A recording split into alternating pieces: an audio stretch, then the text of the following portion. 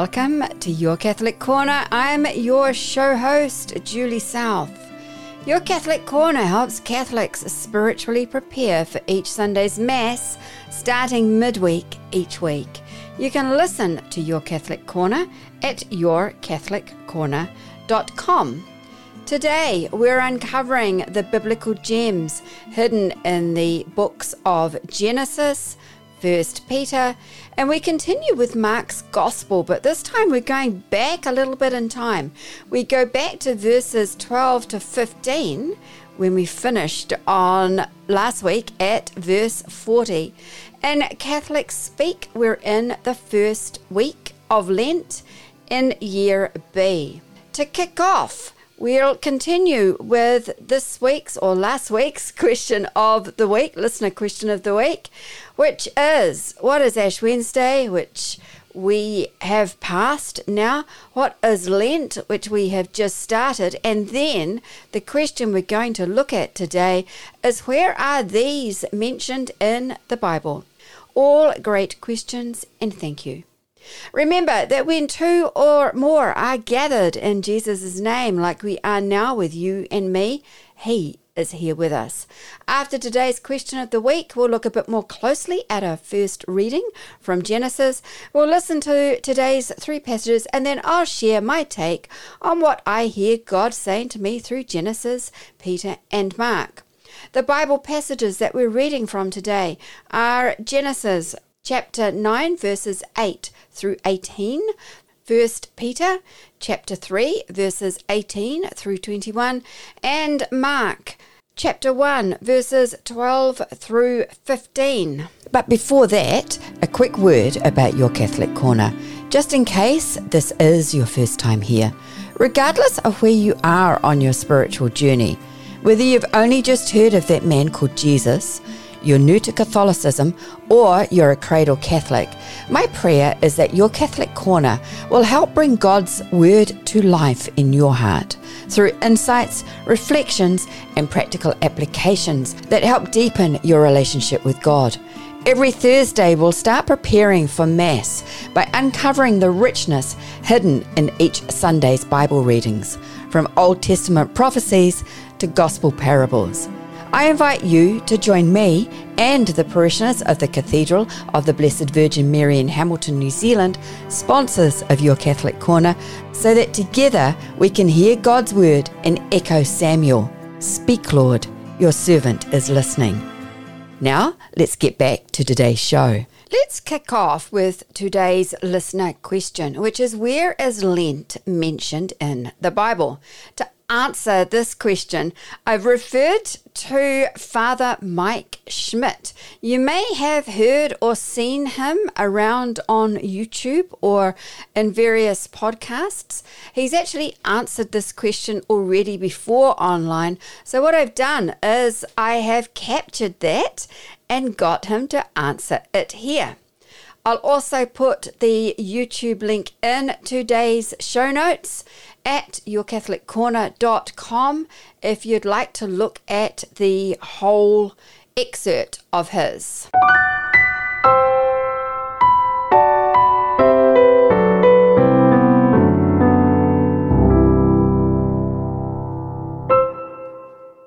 Hi, my name is Father Mike Schmitz, and this is Ascension Presents. So years ago, when I was first ordained a priest, I was living in, Duluth, Hibbing, somewhere in northern Minnesota, and I would listen to Christian radio to wake up. And now I know people say, I don't like Christian music. I'd love Christian music. That's great, wonderful. I use it to wake up. On the first Lent, the first Ash Wednesday, I remember waking up to the Christian music, saying, I can't wait for them to talk about Ash Wednesday. I can't wait for them to talk about, here's the beginning of Lent. Let's all do this, Christians, and move forward to celebrate the resurrection of Jesus at Easter. And then realized no one said anything. Like, in fact, there was no difference. And I remember thinking, oh, I didn't realize.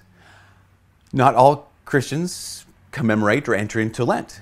I mean, some Lutherans do, and some Methodists do. And I think Method, and Anglicans, Episcopalians, they do. But a lot of other denominations don't. And it was one of those signs of like, oh, here's the body of Christ divided. I didn't realize that people didn't do this. What I didn't expect and didn't anticipate would be that there's some animosity, I think, sometimes when Catholics enter into Lent. So some non-Catholic Christians can have a little bit of like a, so what's this all about kind of a thing. Sometimes it's friendly and sometimes it's not. Sometimes it's like, oh, I just didn't know about that. And sometimes it's, hey, where's that in the Bible? Strictly speaking, Lent isn't in the Bible. But what you do have is you have 40 days. You have the number 40 throughout the whole Bible. That means training, testing, preparing. So you have the 40 days of the flood. Rains 40 days, 40 nights. You have the Israelites in the wilderness for 40 years as they're being trained and tested and prepared to enter the promised land. You have Jesus himself, who goes into the wilderness for 40 days to do battle with the devil, to train, to be tested, and to prepare for his ministry. And so as Christians, as followers of Christ, we have the same kind of thing. Well, if Jesus went and engaged in battle, training, testing, in this whole this engage in preparing, then we're going to do the same thing. As followers of Christ, we're going to take 40-ish days, and we're going to set that aside for training and for testing and for preparing for something incredible, like the resurrection of Jesus Christ from the dead. And so we take that idea and apply it to our lives. Now, in the early church, they took that so seriously that all those who are going to get baptized at Easter would have this season leading up to Easter as that time of purification and enlightenment, a time of training and trial and preparing. And in that, one of the things they were doing is that's called Lent. Now, other Christians saw this. People who were already baptized saw that and said, I want that too. I want to engage in this trial time. I want to engage in this time where I get to do battle against the world, the flesh, and the devil. And so they did. So that's kind of, in a nutshell, where Lent comes from. Even though it's not strictly speaking in the Bible, you must celebrate, enter into this time of training, trial, testing, and preparing. Now, other people ask the question, like, so where's ashes in the Bible? Well, they're kind of all over the place, especially in the Old Testament. Whenever someone was repenting of something, they were repented in dust and ashes, or in sackcloth and ashes. Ashes are that sign, a biblical sign of interior repentance. Are they necessary? No. But are they helpful? Yes. Just like a lot of stuff. Is it necessary? Is it necessary to have a cross around your neck? No. Is it sometimes helpful for people? Yeah. Is it necessary to have a Jesus t-shirt? No. Or a little decal on the back of your car? No. Is it sometimes helpful? Yes. Because it helps me remember, okay, as I'm driving down the road, if I cut someone off, they might see that Jesus decal and I'm not representing and not witnessing to Jesus. So is it necessary? Absolutely not. But is it helpful? Sometimes. Same thing with all the other stuff that we do in the church. Probably not necessary, some of them, but helpful? Hopefully all of them. I know people who have asked, what about the whole meat on Fridays? Where in the Bible does it say don't eat meat on Fridays? The Bible doesn't say avoid meat on Fridays. What does it say? It says Jesus died on Friday. So Jesus' death on Friday means that day is changed. We commemorate that day. We see that day as a day where we enter into the solemnity of Christ offering up himself to the Father for our sins. So it's a day of kind of like mourning or a day of fasting. Whereas Sunday, the day he rose from the dead, we always see that as a day of feasting. It's a day of celebration. It's always, no matter what season of the year, no matter what time of the year it is, Sunday is always a day of feasting. It's always a day of celebrating the resurrection. And so think about this. Any given week becomes this entering into the mystery of Jesus' death and his resurrection. And so in order to observe that and say, let's build it into our day, the church said, how about this? Meat is associated with feasting in most cultures. And since Friday is not a day of feasting, let's just say this. Generally speaking, make it easy, right? It's not a difficult thing to avoid meat. We're going to say no feasting on Fridays. If meat is associated with feasting, no eating meat on Fridays. If there's nothing bad with meat, we're not prohibiting certain foods like it says in the New Testament. No, we're just saying that on this day, hey, enter into the fact that this is a solemn day. It's a good day, Good Friday, but it's a solemn day where we recognize Christ's sacrifice. We participate in it. People can explain it by saying that that's the day Jesus offered up his very flesh. So that day we don't eat flesh. Makes sense too. Now, someone will say, but okay, so this whole Lent thing though, why do you do it? And I remember having some Catholic friends say, well, it just, it helps me be a better person, helps me kind of discipline myself, follow Jesus more closely. And then saying, okay, but being a better person is not going to get you to heaven. You're right. Jesus gets you to heaven, right? Jesus is the one who makes heaven possible. The Holy Spirit is the one who makes heaven actual, makes it actually actual, not just possible, but real for us to enter into heaven. But as Catholic Christians, we believe that when we cooperate with God's grace, when we do his will, that we're getting closer and closer to him no matter what. That when we cooperate with the Holy Spirit in his actions in our lives and say yes to him and no to sin, that when we freely unite our sufferings to the sufferings of Jesus, that it does something. Yes, it's Jesus is the one who makes heaven possible. But you know this in the scriptures, Jesus says, not everyone who says to me, Lord, Lord, will enter the kingdom of God, but only those who do the will of my Father in heaven. So we know that this is true. We know that, yes, doing disciplines of Lent is not going to save anyone in the sense that it makes you, now you're worth going to heaven. No, Jesus is the one who saves. Jesus is the one who saves. But our response is to do what? Is to do the will of the Father. So in that we say, okay, during this Lent, I'm going to enter more deeply into prayer.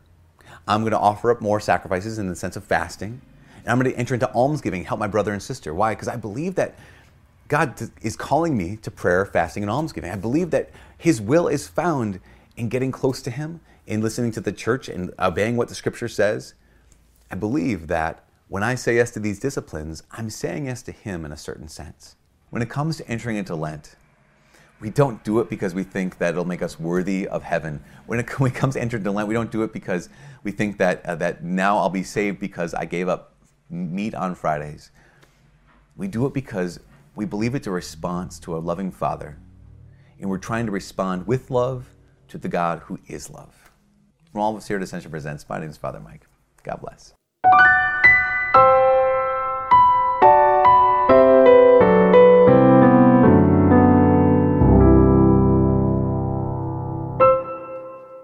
This Sunday, the first Sunday of Lent, as I said earlier, we're reading from Genesis, 1 Peter, and the Gospel according to Mark. What is today's connecting theme? Simply, we have God's promises, referred to as covenants in the first two passages, to His people, to us, of His promise of salvation. In Genesis, God makes a covenant with Noah after the flood. He promises never to destroy the earth again.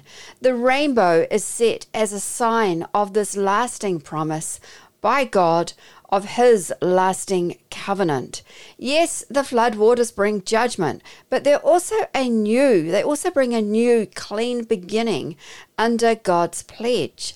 In 1 Peter, we have the comparison of Noah's salvation through water to baptism. Just as Noah's family was saved in the flood, our baptism now saves us believers. It represents an appeal to God for a clean conscience. As you probably know, being baptized or christened symbolizes a full identification and unification with Jesus' death, burial, and His resurrection. It signifies a commitment by us to godly living. In Mark's Gospel, we have Mark describing Jesus' baptism, His temptation, and the start of His ministry, Jesus' ministry. Jesus' baptism marks the beginning of His mission to bring God's kingdom to us. The baptism waters indicate Jesus' anointing by the Holy Spirit, and thus full affirmation as God's Son. Jesus then proclaims that the time has come for all peoples, that means you and me, to repent and believe the good news. This is the beginning of a new era of salvation. The key theme is that water signifies a transition or a change from an old life to a new one under God's covenant and His promise. In Genesis, God's covenant is with humanity. In 1 Peter, it's about personal salvation through baptism, like Noah. And in Mark, we witness the beginning of Jesus' saving ministry. Together, on this first Sunday of Lent, these three Bible passages highlight God's ongoing plan of redemption for us.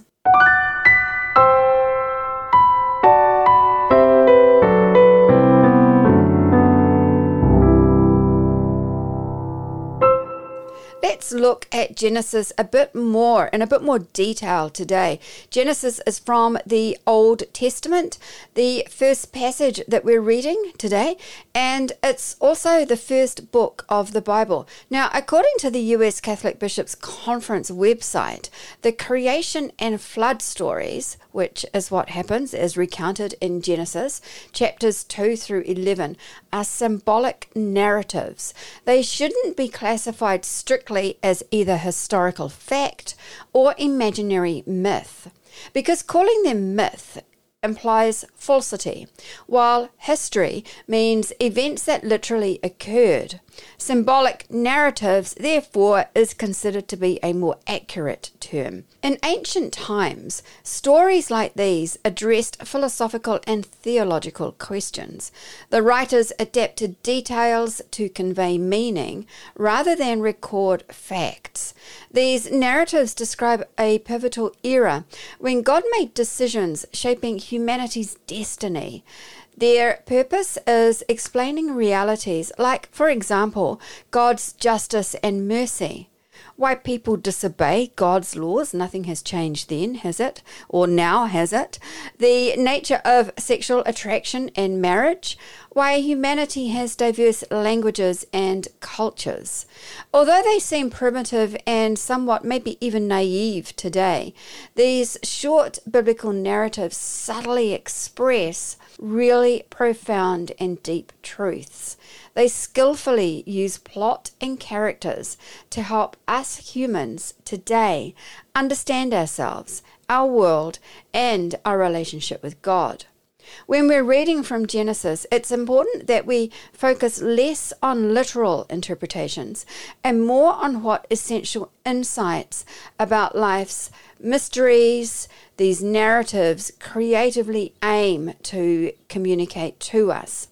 These chapters matter most for their timeless spiritual messages, not their historical details. The creation and flood narratives reveal much about the author's cultural surroundings, so listen up. Their main goal, though, was to use rich imagery, which they do, to uncover the deep wisdom that still enlightens and speaks to us today, which, of course, they achieve that as well. With this as the backdrop, therefore, let's now read and pray the 3 Bible passages for the first Sunday in Lent in Year B.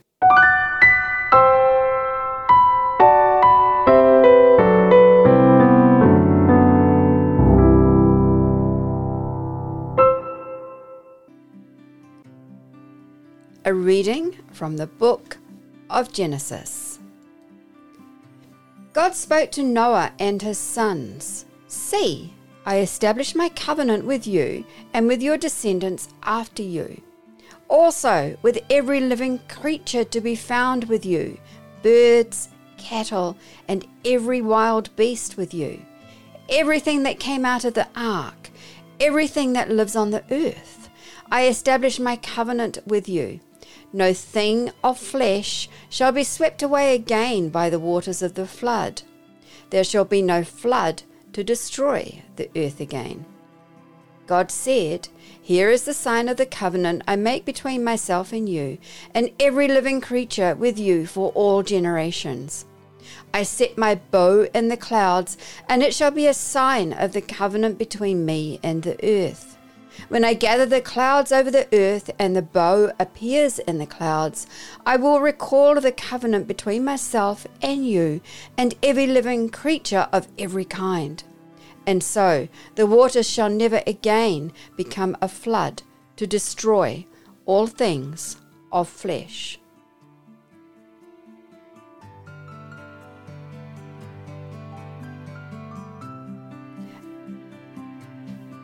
A reading from the first book of Peter. Christ himself, innocent though he was, died once for his sins, died for the guilty to lead us to God. In the body he was put to death, in the spirit he was raised to life, and in the spirit he went to preach to the spirits in prison. Now it was long ago when Noah was still building that ark, which saved only a small group of 8 people by water, and when God was still waiting patiently that these spirits refused to believe. That water is a type of the baptism which saves you now, and which is not the washing off of the physical dirt, but a pledge made to God from a good conscience.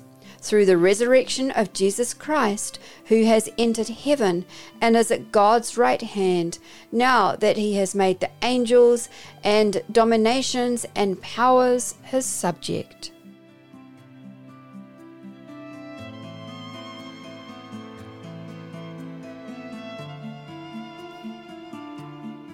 A reading from the Gospel of Mark.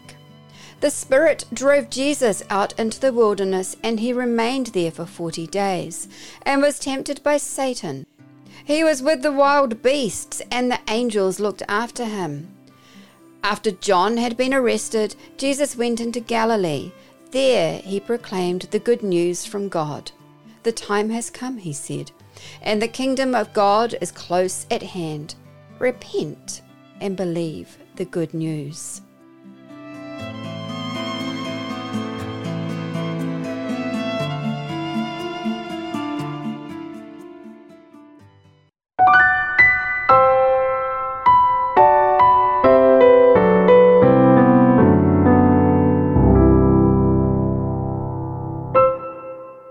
What was God saying to you? Remember that we each hear God differently depending on what's going on in our lives at the time. There are some powerful metaphors in each of these passages, but let's not get too deep and meaningful. Let's keep it simple. So maybe, just maybe, we don't feel overburdened with doing heavy stuff when really all God is asking us to do is glorify Him. These are my thoughts and the reflections from today's Bible passages. In Genesis, we've got this passage describing God's covenant with Noah following the flood. As you probably picked up yourself, the primary metaphor here is the rainbow, which God sets as a sign of the covenant between Him and all life on earth. Now, I'm not sure about you, but whenever I see a rainbow, it always has me thinking of God. It can serve as a metaphor for God's promise and His assurance that He won't destroy the world again with a flood. For me, rainbows symbolize awe, as in AWE, awe, wow, hope, peace, and the connection between heaven and earth. And then in 1 Peter, in this passage, the Apostle Peter refers to the floods in Noah's time and compares it to baptism. The flood is used metaphorically to represent a form of judgment and salvation. Just as baptism, as being christened, symbolizes the washing away of sins and the salvation of us believers through the resurrection of Jesus. The water of the flood therefore becomes a metaphor for both destruction and renewal. It's juxtaposed. It parallels the death and the resurrection theme central to our Christian belief, to your Christian belief, to my Christian belief. So we have destruction and renewal, we have life and death and resurrection. And then in Mark's Gospel, we have this passage recounting Jesus being sent into the wilderness by the Spirit, where he's tempted by the devil, by Satan. The wilderness is often used as a metaphor for a place of trial, of testing, and of spiritual preparation. That's why we have Lent. That's why we're here now. Jesus' time in the wilderness, though, symbolizes a period of purification and his readiness, getting ready for his public ministry. Additionally, the mention of the wild beasts can be seen as a metaphor for danger and chaos. That could be where the world is, right? Full of danger and chaos, over which we know Jesus always shows mastery. It foreshadows his victory over sin and evil. So those are some of the metaphors at very top level. What did you hear? What was God saying to you?